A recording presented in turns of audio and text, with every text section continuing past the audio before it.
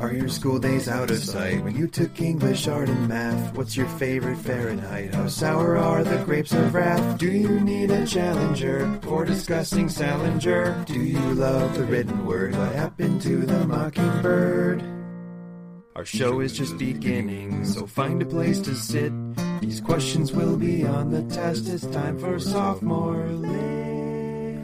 Welcome back to Sophomore Lit, where we reread your 10th grade reading list. I'm your host, John McCoy, and with me is returning co-host Carolyn Fulford. Hi, thank you so much for inviting me back. The sequel. It's been years and years. You were something of a mainstay of co-hosting in the early years of this podcast.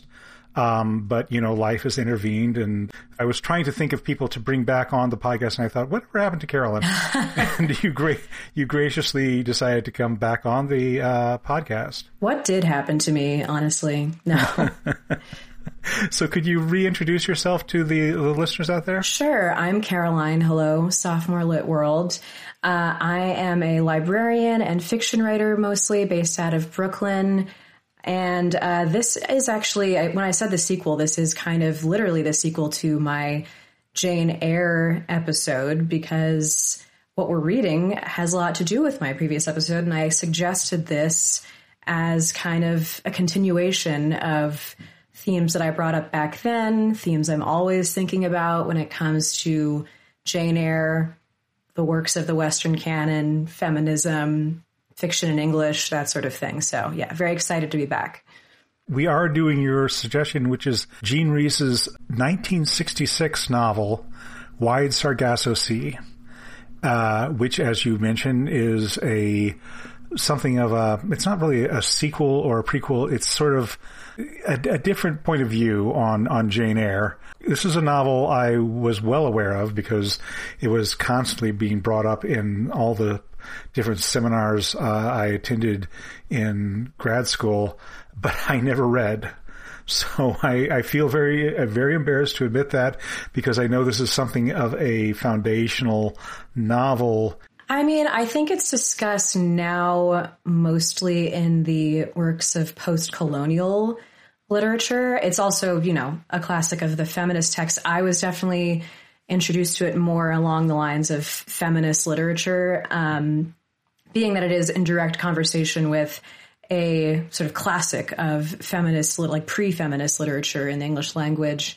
But now I think I definitely read it more through the lens of a kind of post-colonial critique of Western culture, Western canon, written by someone whose experience also came from that intersection, and a writer whose reputation and space in the canon has been kind of, you know, rehabilitated and rediscovered late in her life and late in the 20th century. And we can get in a little bit more into Jean Rhys's place in the culture, but yeah, I mean, what the copy I got from the library does have the assignment sticker on the spine, so I know that it is, at least in some New York schools, assigned at the high school level. That's surprising to me, but yeah, I was definitely introduced to it in college, especially as a way of like kind of expanding upon, you know, the literature that maybe high schoolers would have already absorbed, like Jane Eyre, as I did by then. So Jean Rhys was a British citizen born in what is now Dominica, in the Caribbean. And from what I understand, a lot of her books deal with characters coming from the Caribbean colonies to the UK. Was born in 1890, and a lot of her books were published in the early part of the 20th century. She had a career in the 20s and 30s and 40s. And then, as you say, she was neglected for a while, to the point that when she wrote this book at the behest of, what was her friend's name? Selma Vastias, who was an actress and writer, encouraged her to start writing again. Rhys was living in kind of poverty, actually, at that point. and she wrote this novel. It brought her back into the forefront of as an important novelist. No longer simply kind of an also ran in the Somerset Maugham era, but now she was being really taken very seriously. And of course, this novel, as you say, gets assigned a lot. You can see why, because it's a great idea. Yeah, I mean, Jane Reese was of this, movable feast milieu back in the day. And there was an interview late in her life, I think literally like right before she died, that she did with the Paris Review, where she kind of just went over the whole breadth of her career because Wide Sargasso Sea had gotten her this kind of late in life boost. She does sound very depressed throughout the Paris Review interview. And honestly, in reading Wide Sargasso Sea, I literally thought of that meme from Parks and Rec where it's could a depressed person make this? And that kind of was the vibe throughout all this novel. But yeah, she apparently really wanted to be an actress. That was her main sort of artistic craft when she was a young person. And she was basically prevented from doing so because of this Caribbean accent that she could never quite shake. And that, Britishness was always this thing that both was in her and of her, but was this kind of, persona she could never quite take on in her language and in her cadence and way of speaking, and in eventually her literature, the places and people she couldn't forget, which she does not depict sentimentally, given that. And we can get further into that, but yeah, I was really fascinated by the story of this woman, this white woman, whose sort of experience of race and culture was such that she could see the kind of colonial project a lot more clearly than other white people of this sort of generation of literature could, perhaps. For people who don't remember Jane Eyre, towards the end of the book, when Jane is working for Mr. Rochester, she discovers that Rochester has a wife that is being kept up in the attic has gone mad, and Rochester explains it as he was married to her in the Caribbean at a young age. He was not told that there was madness that ran in her family, that she had a brother who was a sickling, and her mother had gone crazy, and now here in England she has also gone mad. So Rochester does what any good landed gentry would do, and sticks her in the attic and keeps her there for her own protection. Towards the end of the book, of course, Bertha burns the house down. So this is the book about Bertha's side of the story. And Bertha plays a different, but I think thematically linked role in the text of Jane Eyre that Antoinette, as we come to know her, plays in this novel, Wide Sargasso Sea. I would say in Jane Eyre, she is kind of this vestige of the Gothic novel, like the madness, the kind of, literally closetedness is very, symbolic of this, kind of caged heat, this kind of eroticism that, Victorian values are kind of trying to shove away, and that Jane Eyre herself must kind of rise above in order to be this, angel who saves Rochester and literally cures him of blindness by the power of love at the end. But there is I would say there is a kinship between these characters, both as Antoinette is portrayed in her own perspective and via the unnamed, but presumably Mr. Rochester in Wide Sargasso Sea, and Jane as she sees herself in her novel. They are these women who are kind of fighting for their senses of self. They're the ways that, English values are kind of there to press the life out of women in the institution of marriage. And the kind of triumph of feelings, but in this case, in Jane Eyre's case, also morals and an ethical sense of behavior. triumph in the end. So yeah, I think in my edition there was an introduction by Edwidge Danticat that explicitly kind of said that she also read Jane Eyre, and she wondered if Jean Rhys had the same thought of like, who is Bertha Mason Rochester? Who maybe she's a product of Rochester's oppression. Like, there definitely is another story here that that can be told in a way that goes beyond fan fiction. Although I guess it is like literally fan fiction.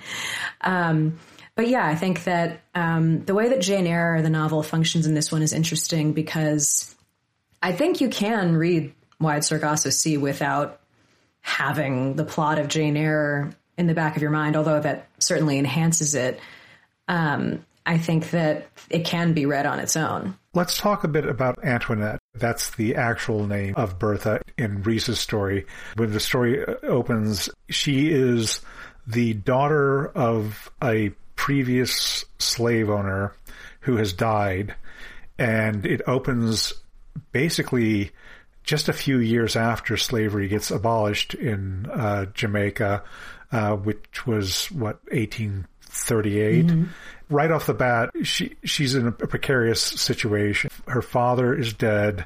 Her mother seems to be losing a bit of grip, her own grip on reality and life. And they are, while they still have their plantation mansion, they don't have the money to keep it up. And on top of that, everyone around them hates them, as the previous slave owners.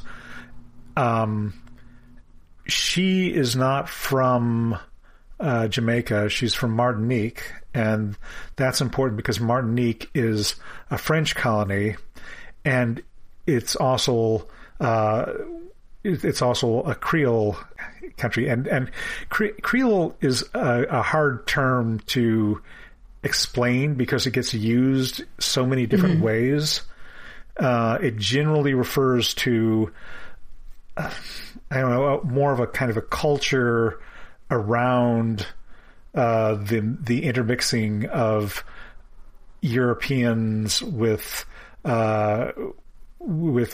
Africans and with Native Americans, and a language that is a sort of a adaptation of French. So the racial status of Antoinette is a little bit ambiguous to me as I read this through. There are a few points in the book where people comment on her complexion. Mm-hmm. It is explicitly mentioned a couple times that she is white, but basically not white enough even then for like a true Englishness. Like she, in the childhood section, she looks at like this kind of cartoonish portrait of like the miller's daughter. And that's Englishness. That's, blonde curls and like rustic, kind of imaginary also, Englishness. So basically I thought that was really interesting. Like my sort of mistaken memory of this novel was that she was like explicitly racially othered. And the character Bertha Mason kind of is in the memory of other characters in Jane Eyre. Like but it could also just be because all of the qualities that people associate her are also those that are othered. So I think that this novel and Jane Eyre kind of are in keeping with this idea of like race is, yes, phenotype, but and heritage or whatever, but it's also like inner qualities or qualities that the external world kind of puts on a person if they stay there for too many generations or something like that. One of the problematic things about Jane Eyre is that in Bertha's character in that book, the racial mixture is associated with degeneracy, with this somehow that she's, by virtue of being of mixed blood, she is out of control of her emotions, that she is promiscuous, and she's also prone to sickness and madness. And those are all disturbing beliefs that definitely were a part of English thought in the 19th century. This book, one of the things that I admire about this book is we don't know the full story of Antoinette's family, but we do know that she is not accepted either by British society or by the Black Jamaican Society. Yeah, I will say I did think that we're never being told that the lens through which we're seeing characters and settings is like objective truth. I think that first of all, this novel does have two perspectives, both Antoinette and the unnamed, but we'll just call him Mr. Rochester. Neither of them have like an objective or omniscient perspective on anything.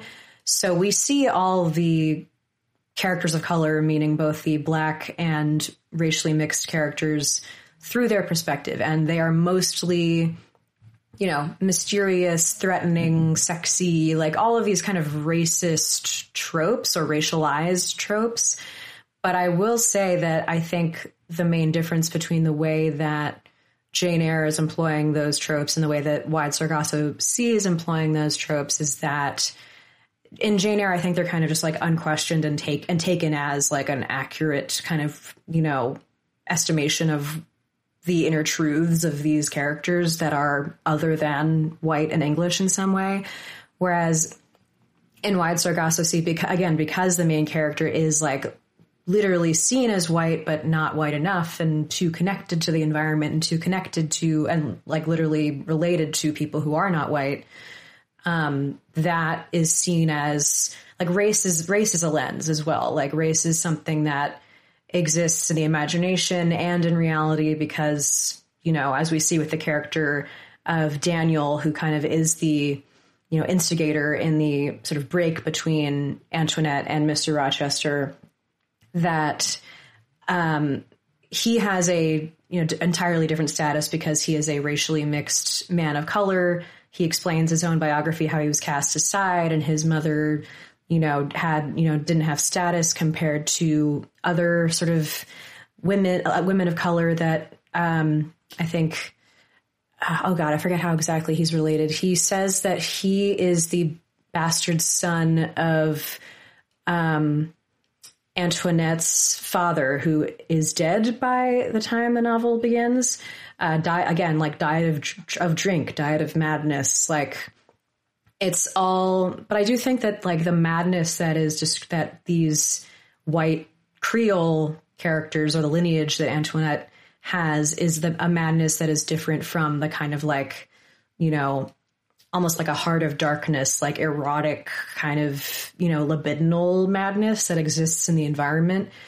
It's almost as if as the white colonizers who are there for more than one generation, they kind of attain this madness over time through another form of like colonial self-destructive violence that exists both because they're enforcing violence via slavery and becoming victims of violence when colonized, formerly enslaved people are asserting themselves via violence. And, that's how Antoinette loses her first family home, is because it's burned down by the village people who basically are angry that her family is kind of attaining, the planter class is attaining status again via her mother's second marriage to Mason, the stepfather that Antoinette has. So, yeah, I mean, it's like when I say it's like a post-colonial text, it's because the plot is so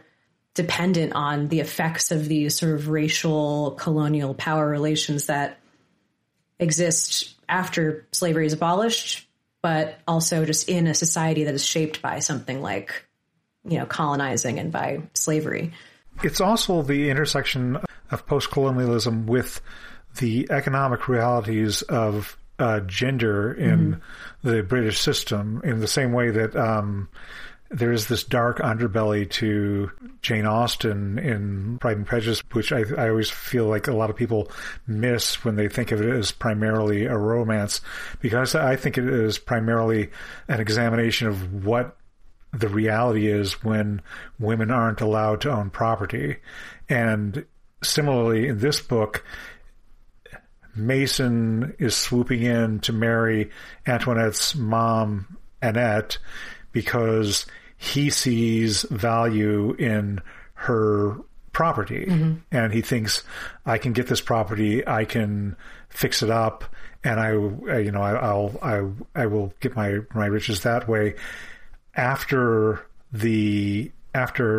Annette is out of the picture because of her eventual breakdown following a riot by the locals in which the house is burned down in a prefiguration of what's going to come, and Antoinette's brother is sickened by the smoke and eventually dies while Antoinette is in a coma, basically. Mm-hmm. Once Annette is out of the scene, Mr. Mason needs to find some way to get Antoinette married off, so she's no longer a drain on him, and that's what sets up the whole we'll marry her off to Rochester thing. I will say, if I had one note to give Jean Rhys, which I'll go ahead and do. I'm on a podcast. I'm a mostly unpublished fiction writer. Sure. I do think that the clipped-winged parrot burning to death, and going down in like literal flames, and that being, I mean, I guess from a plot reason, it kind of works because it's taken as this like bad omen, and that's why the villagers don't just kill them all after they burn the house down.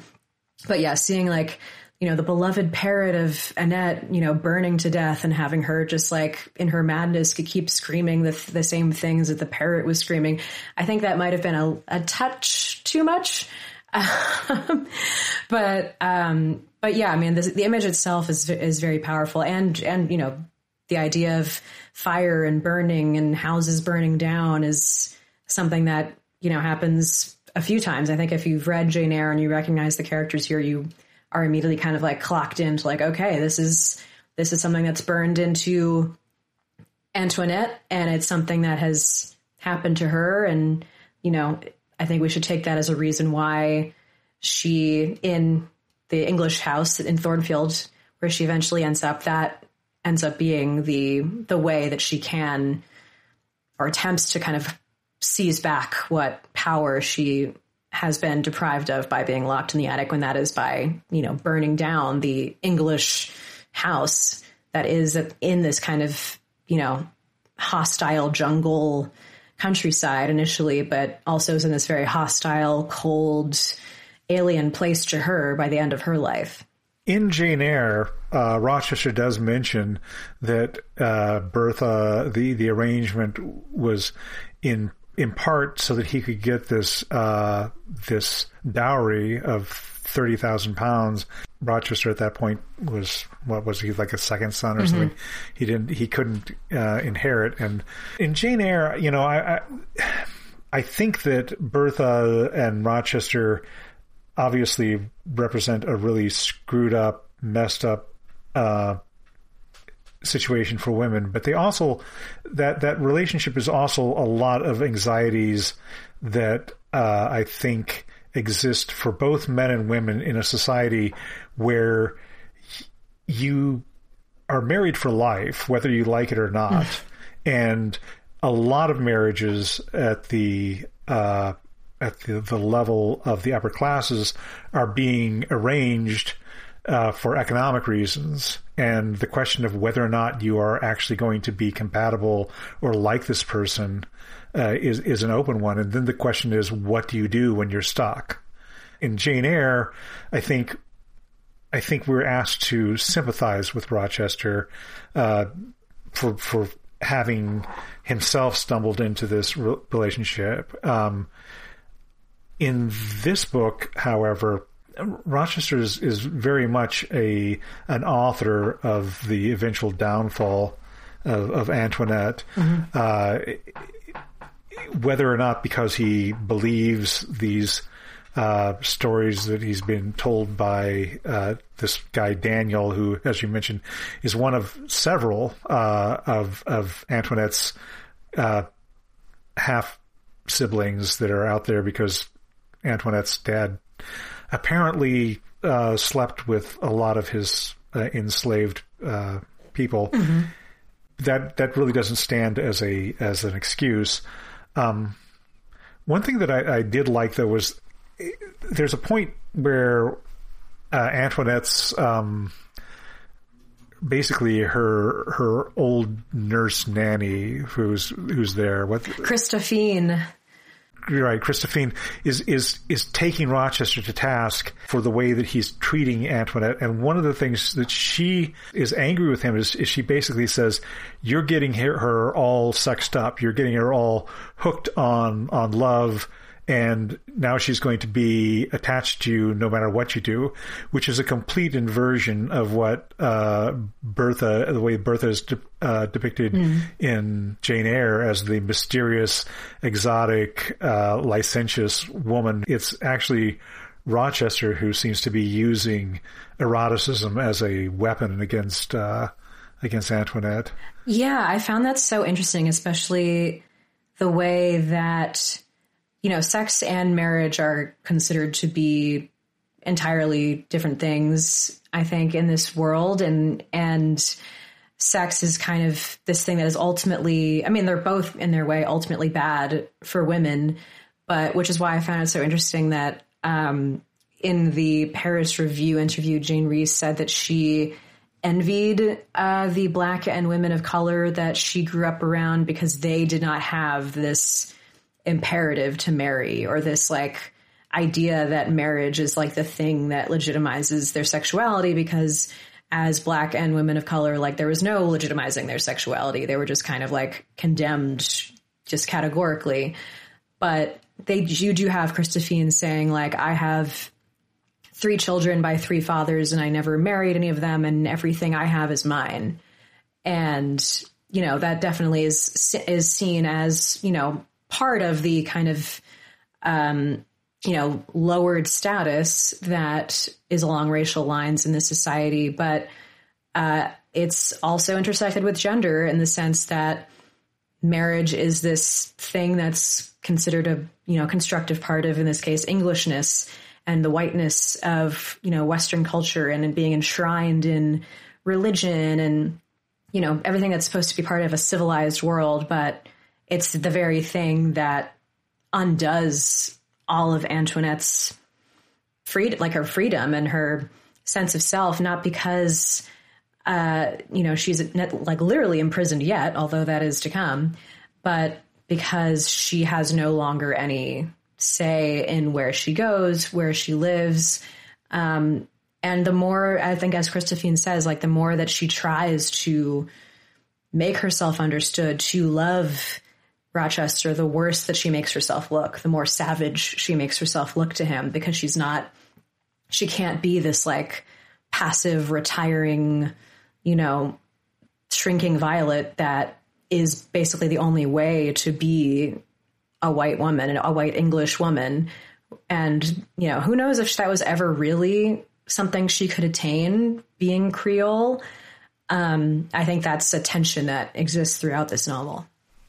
Yeah, that's a good point, because there is a part of this relationship towards the beginning that Rochester relates where it seems like they almost could have made a go of it, where they are getting to know each other, talking about what marriage is and whether or not Antoinette really wants to be married. And there's a wonderful part where she asks Rochester if England is like a dream. And what she's doing here is she's mirroring back that othering, that exoticizing that we associate with European culture doing to other cultures.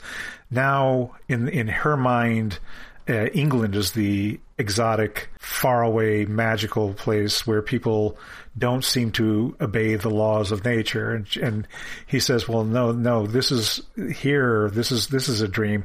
And she's like, no, this place where there's no trees, there's just all these people in buildings together. That's a dream. Earlier you brought up Joseph Conrad, and when I read that passage, this reminded me of that famous part at the beginning of Heart of Darkness where he says this also was one of the dark places of the earth. We're talking about England, as he's about to set off for Africa, he's saying, England as well was a savage land to somebody at one point. Now, of course, Heart of Darkness is problematic in a lot of different ways, but I still think that line is a great line. Yeah, as to whether Antoinette and Rochester ever could have made it, I am inclined to say that basically I think that's a separate question from like a lot of this novel is about kind of like the way that the characters are making sense of their ideas of their environment and how their environment is kind of mirrored back onto their embodied identities. I did think a lot about the Caribbean post-colonial thinker Glissant, whose defense of, I think, obscurity. Opacity. Opacity, yes. You sent me this article. I don't want anyone to think that I knew that. I did not know this until you sent me this article. The word just momentarily slipped my mind, but opacity, yes. Basically how the idea that we should like make an effort to understand or from the perspective of the colonizer or from the perspective of the colonized, that they should make some sort of effort to be understandable, to another way of viewing is itself kind of reproducing the logic of colonization. Like there should be some ambiguity or space, both aesthetically and politically. And I think that this novel is a good example of literature that exists very much at the intersection of aesthetics and politics. That there's an opaqueness there that need not be penetrated, basically. And that, opacity is kind of a demand that a colonized people and a colonized culture can make on its own behalf so as not to, bend over backwards and do all this work to be legible to a kind of colonial gaze. I think that if this marriage maybe could have worked if like neither of them had spent so much time, agonizing over whether they were being kind of adequately seen or understood based on the land and the culture and the language. But, this is a time and a place where maybe that wasn't possible. When you say that reminds me of whenever you see someone on Twitter saying, I don't have time to explain, some marginalized group, someone saying it's not my job to explain, the black experience, mm-hmm. the female experience, the gay experience.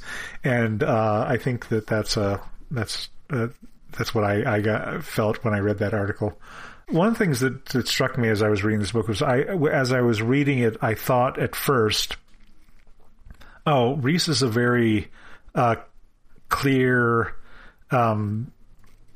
precise writer. At first, I thought, this feels very modern to me. It doesn't feel very mannered. The writing feels that way. But then, as the book goes on, the writing becomes more subjective and interior. Mm-hmm. As Antoinette breaks down, that happens, but it also happens with Rochester in his section. I think that as time goes on, we get these, he starts to report his thoughts, and the writing becomes elliptical. There's these sudden breaks. And I think, that, I find that interesting too. I don't know what to make of it. I don't know if it has a thematic purpose. It certainly was arresting. Later sections started to read a little bit like Faulkner to me. I think it does serve a character purpose, especially with Mr. Rochester, because we, again, if you recognize these characters from Jane Eyre, you know the sort of general arc of Antoinette. You might not know how she gets there, but where it ends. And with the Rochester section, I think that the increasing sort of subjectivity and the elliptical quality of the prose, as you said, I think it works to establish that the violence that he does to her by locking her away and basically taking her away from everything she's known is basically him it's his own self-defense in his mind. It's him trying to reclaim the objectivity of Englishness and being the sort of patriarch, the husband, the person who can just kind of returned back to this alien world, England, whenever he wants to, and bring this subject creature with him. So yeah, I mean, I do think that it's there to establish that, the increasing sort of distrust between them and the hurt feelings that come with, him not really letting her explain or her own background or defend herself as like a real person who's not just a resource that might be damaged or corrupt in some way based on, the story he keeps hearing and, different versions about her family and her upbringing. I think that, yes, we know about her breakdown, but it's kind of his breakdown too. And, when Jane meets him in Jane Eyre, we know that he's already kind of a broken man in some ways. And I think from Jane's perspective, that's because he is so heroically holding on to this, taking care of this broken woman who is holding him back from being happy. But I think in a way it could also be read as, he's an Englishman who's maybe being forced to have a new relationship with his own, sensuality and his own ability to do things that are not, thought of as being gentlemanly, have sex with this woman, Amelie, who's a woman of color servant who works for them, and kind of, flaunt that in their household and, have this sort of perpetuate the same sin as all these, white male colonizers that have made them so hated in environments like this.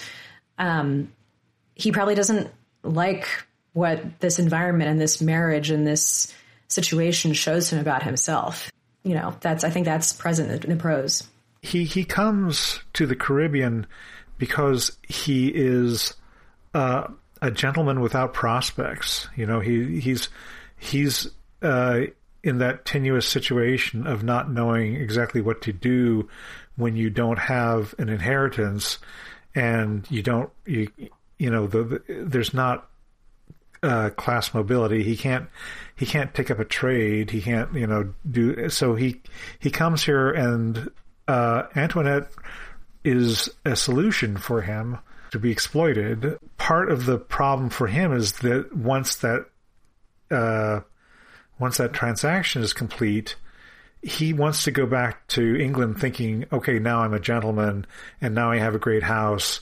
And here's this woman who he doesn't really acknowledge.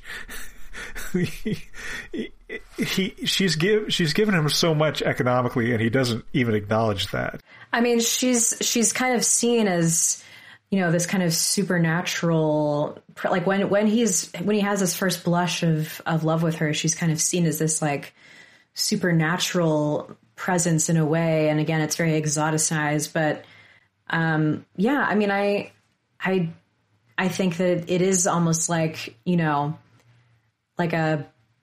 almost like a princess from Mars kind of thing, where it's he's out on this alien planet, and this is the sexy alien that he's spending time with, and whether or not he understands her, or she there's really a limited extent to which she can become human to him.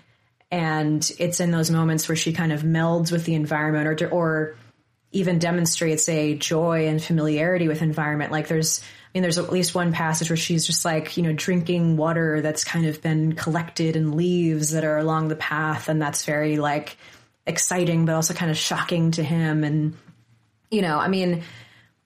there's just no way that the way that she behaves and exists in this world could be legible to him as anything other than, being akin to these, sexually exciting but also othered kinds of resources, which are, the Black women and the women of color. So yeah, in her kinship with them, she's also kind of racially and sexually othered, and exists in that sort of intersectional oppression, in a way that is not as intense as the women who are actually, abused and harmed and sort of made subject like the other women are, but it's also related to it. I mean, I think that this is a novel that is not fully at ease with like very kind of hard set categories.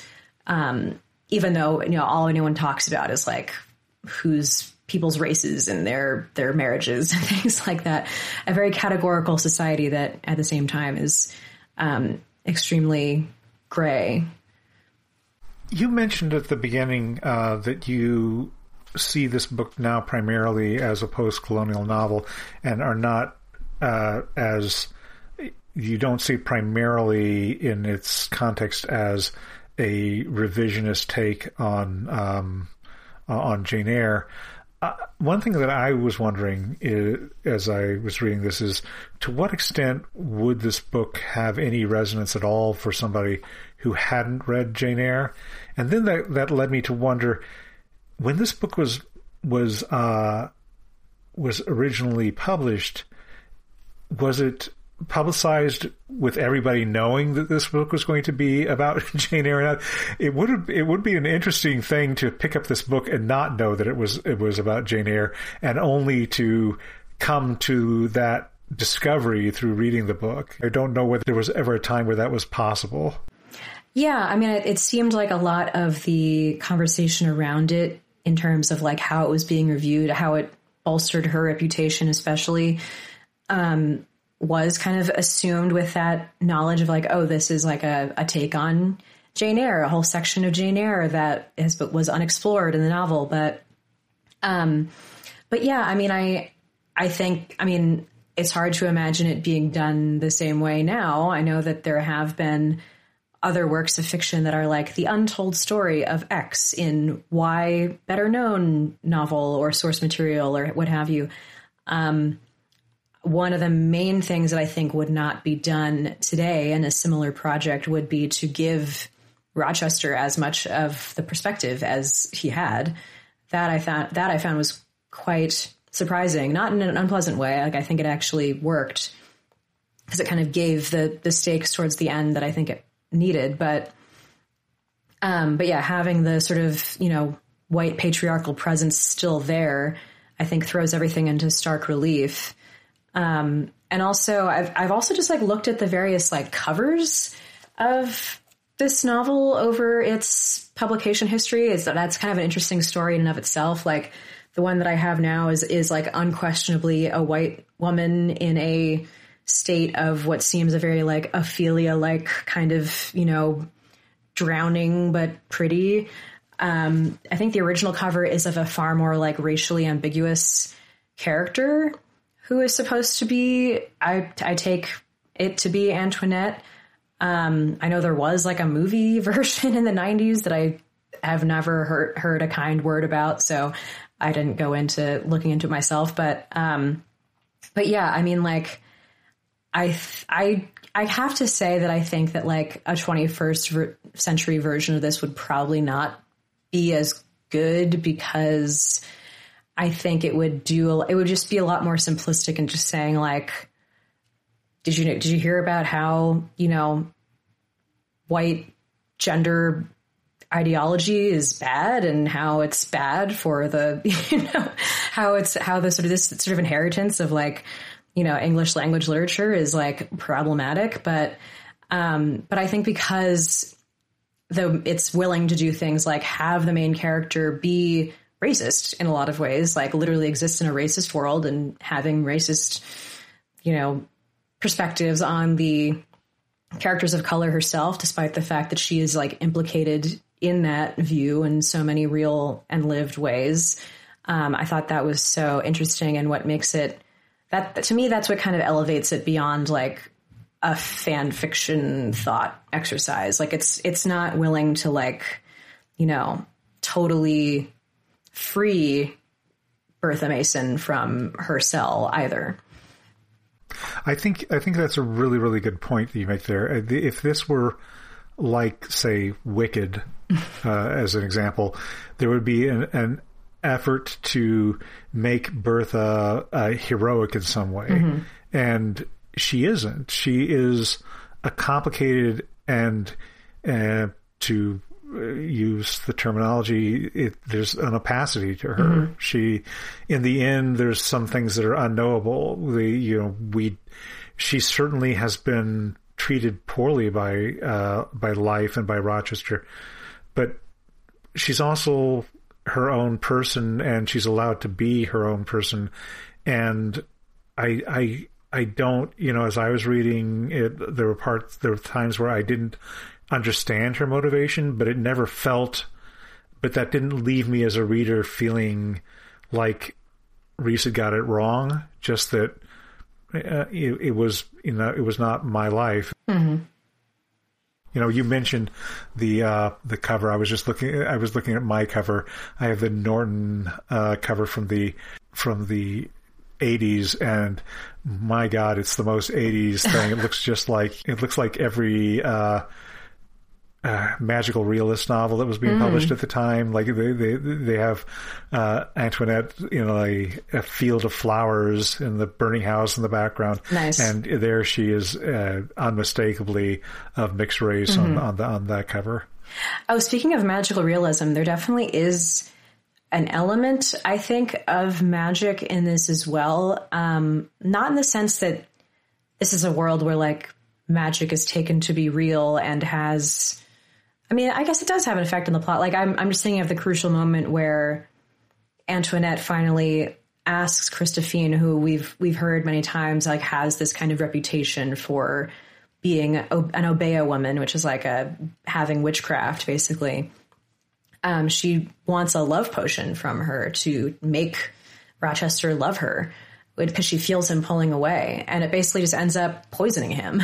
Like he had a fever when he first came to the islands, and now he's been very kind of cautious about how all these foods and plants are going to affect him. And finally she has like poisoned him and made him very ill, and he does recover and they go to England. But yeah, there's so much in like the ways that I guess magic is consumed, both through food, but also the natural world.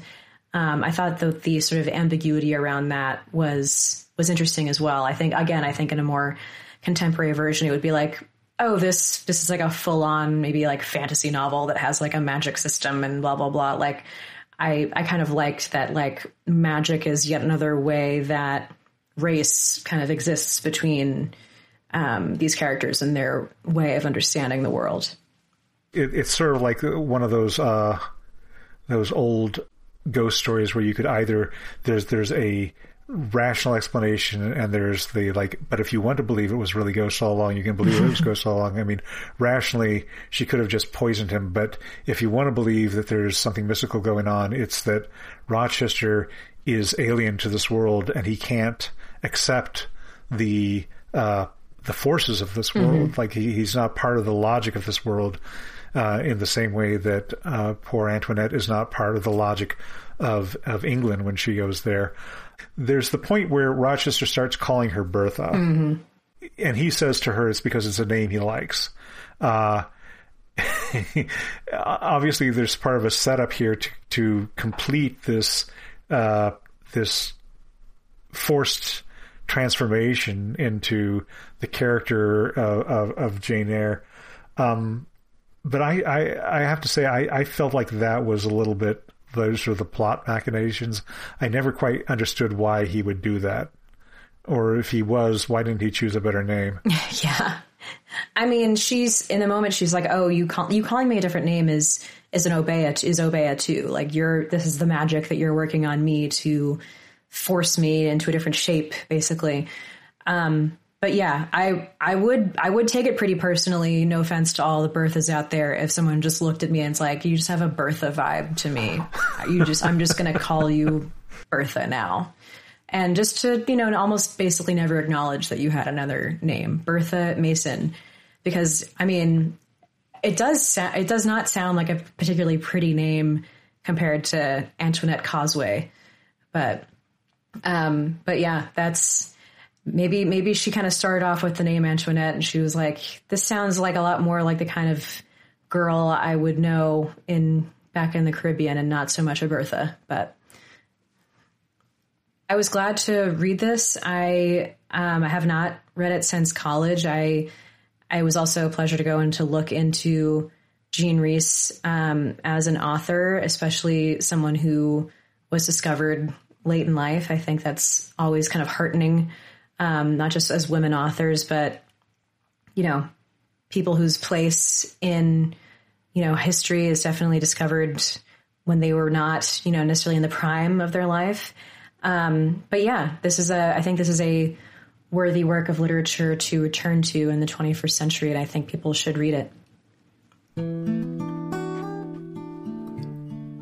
Thanks again to co-host Carolyn Fulford. Sophomore Lit is brought to you by the Incomparable Network. Find more funny, smart podcasts online at theincomparable.com. If you'd like to write the show to suggest a book or to just say hi, the email address is sophomore.literature@gmail.com. Carolyn, thanks so much for being on. I'm happy to catch up with. Facebook is kind of dead to me right now. I know. I have not been on in quite a while, but.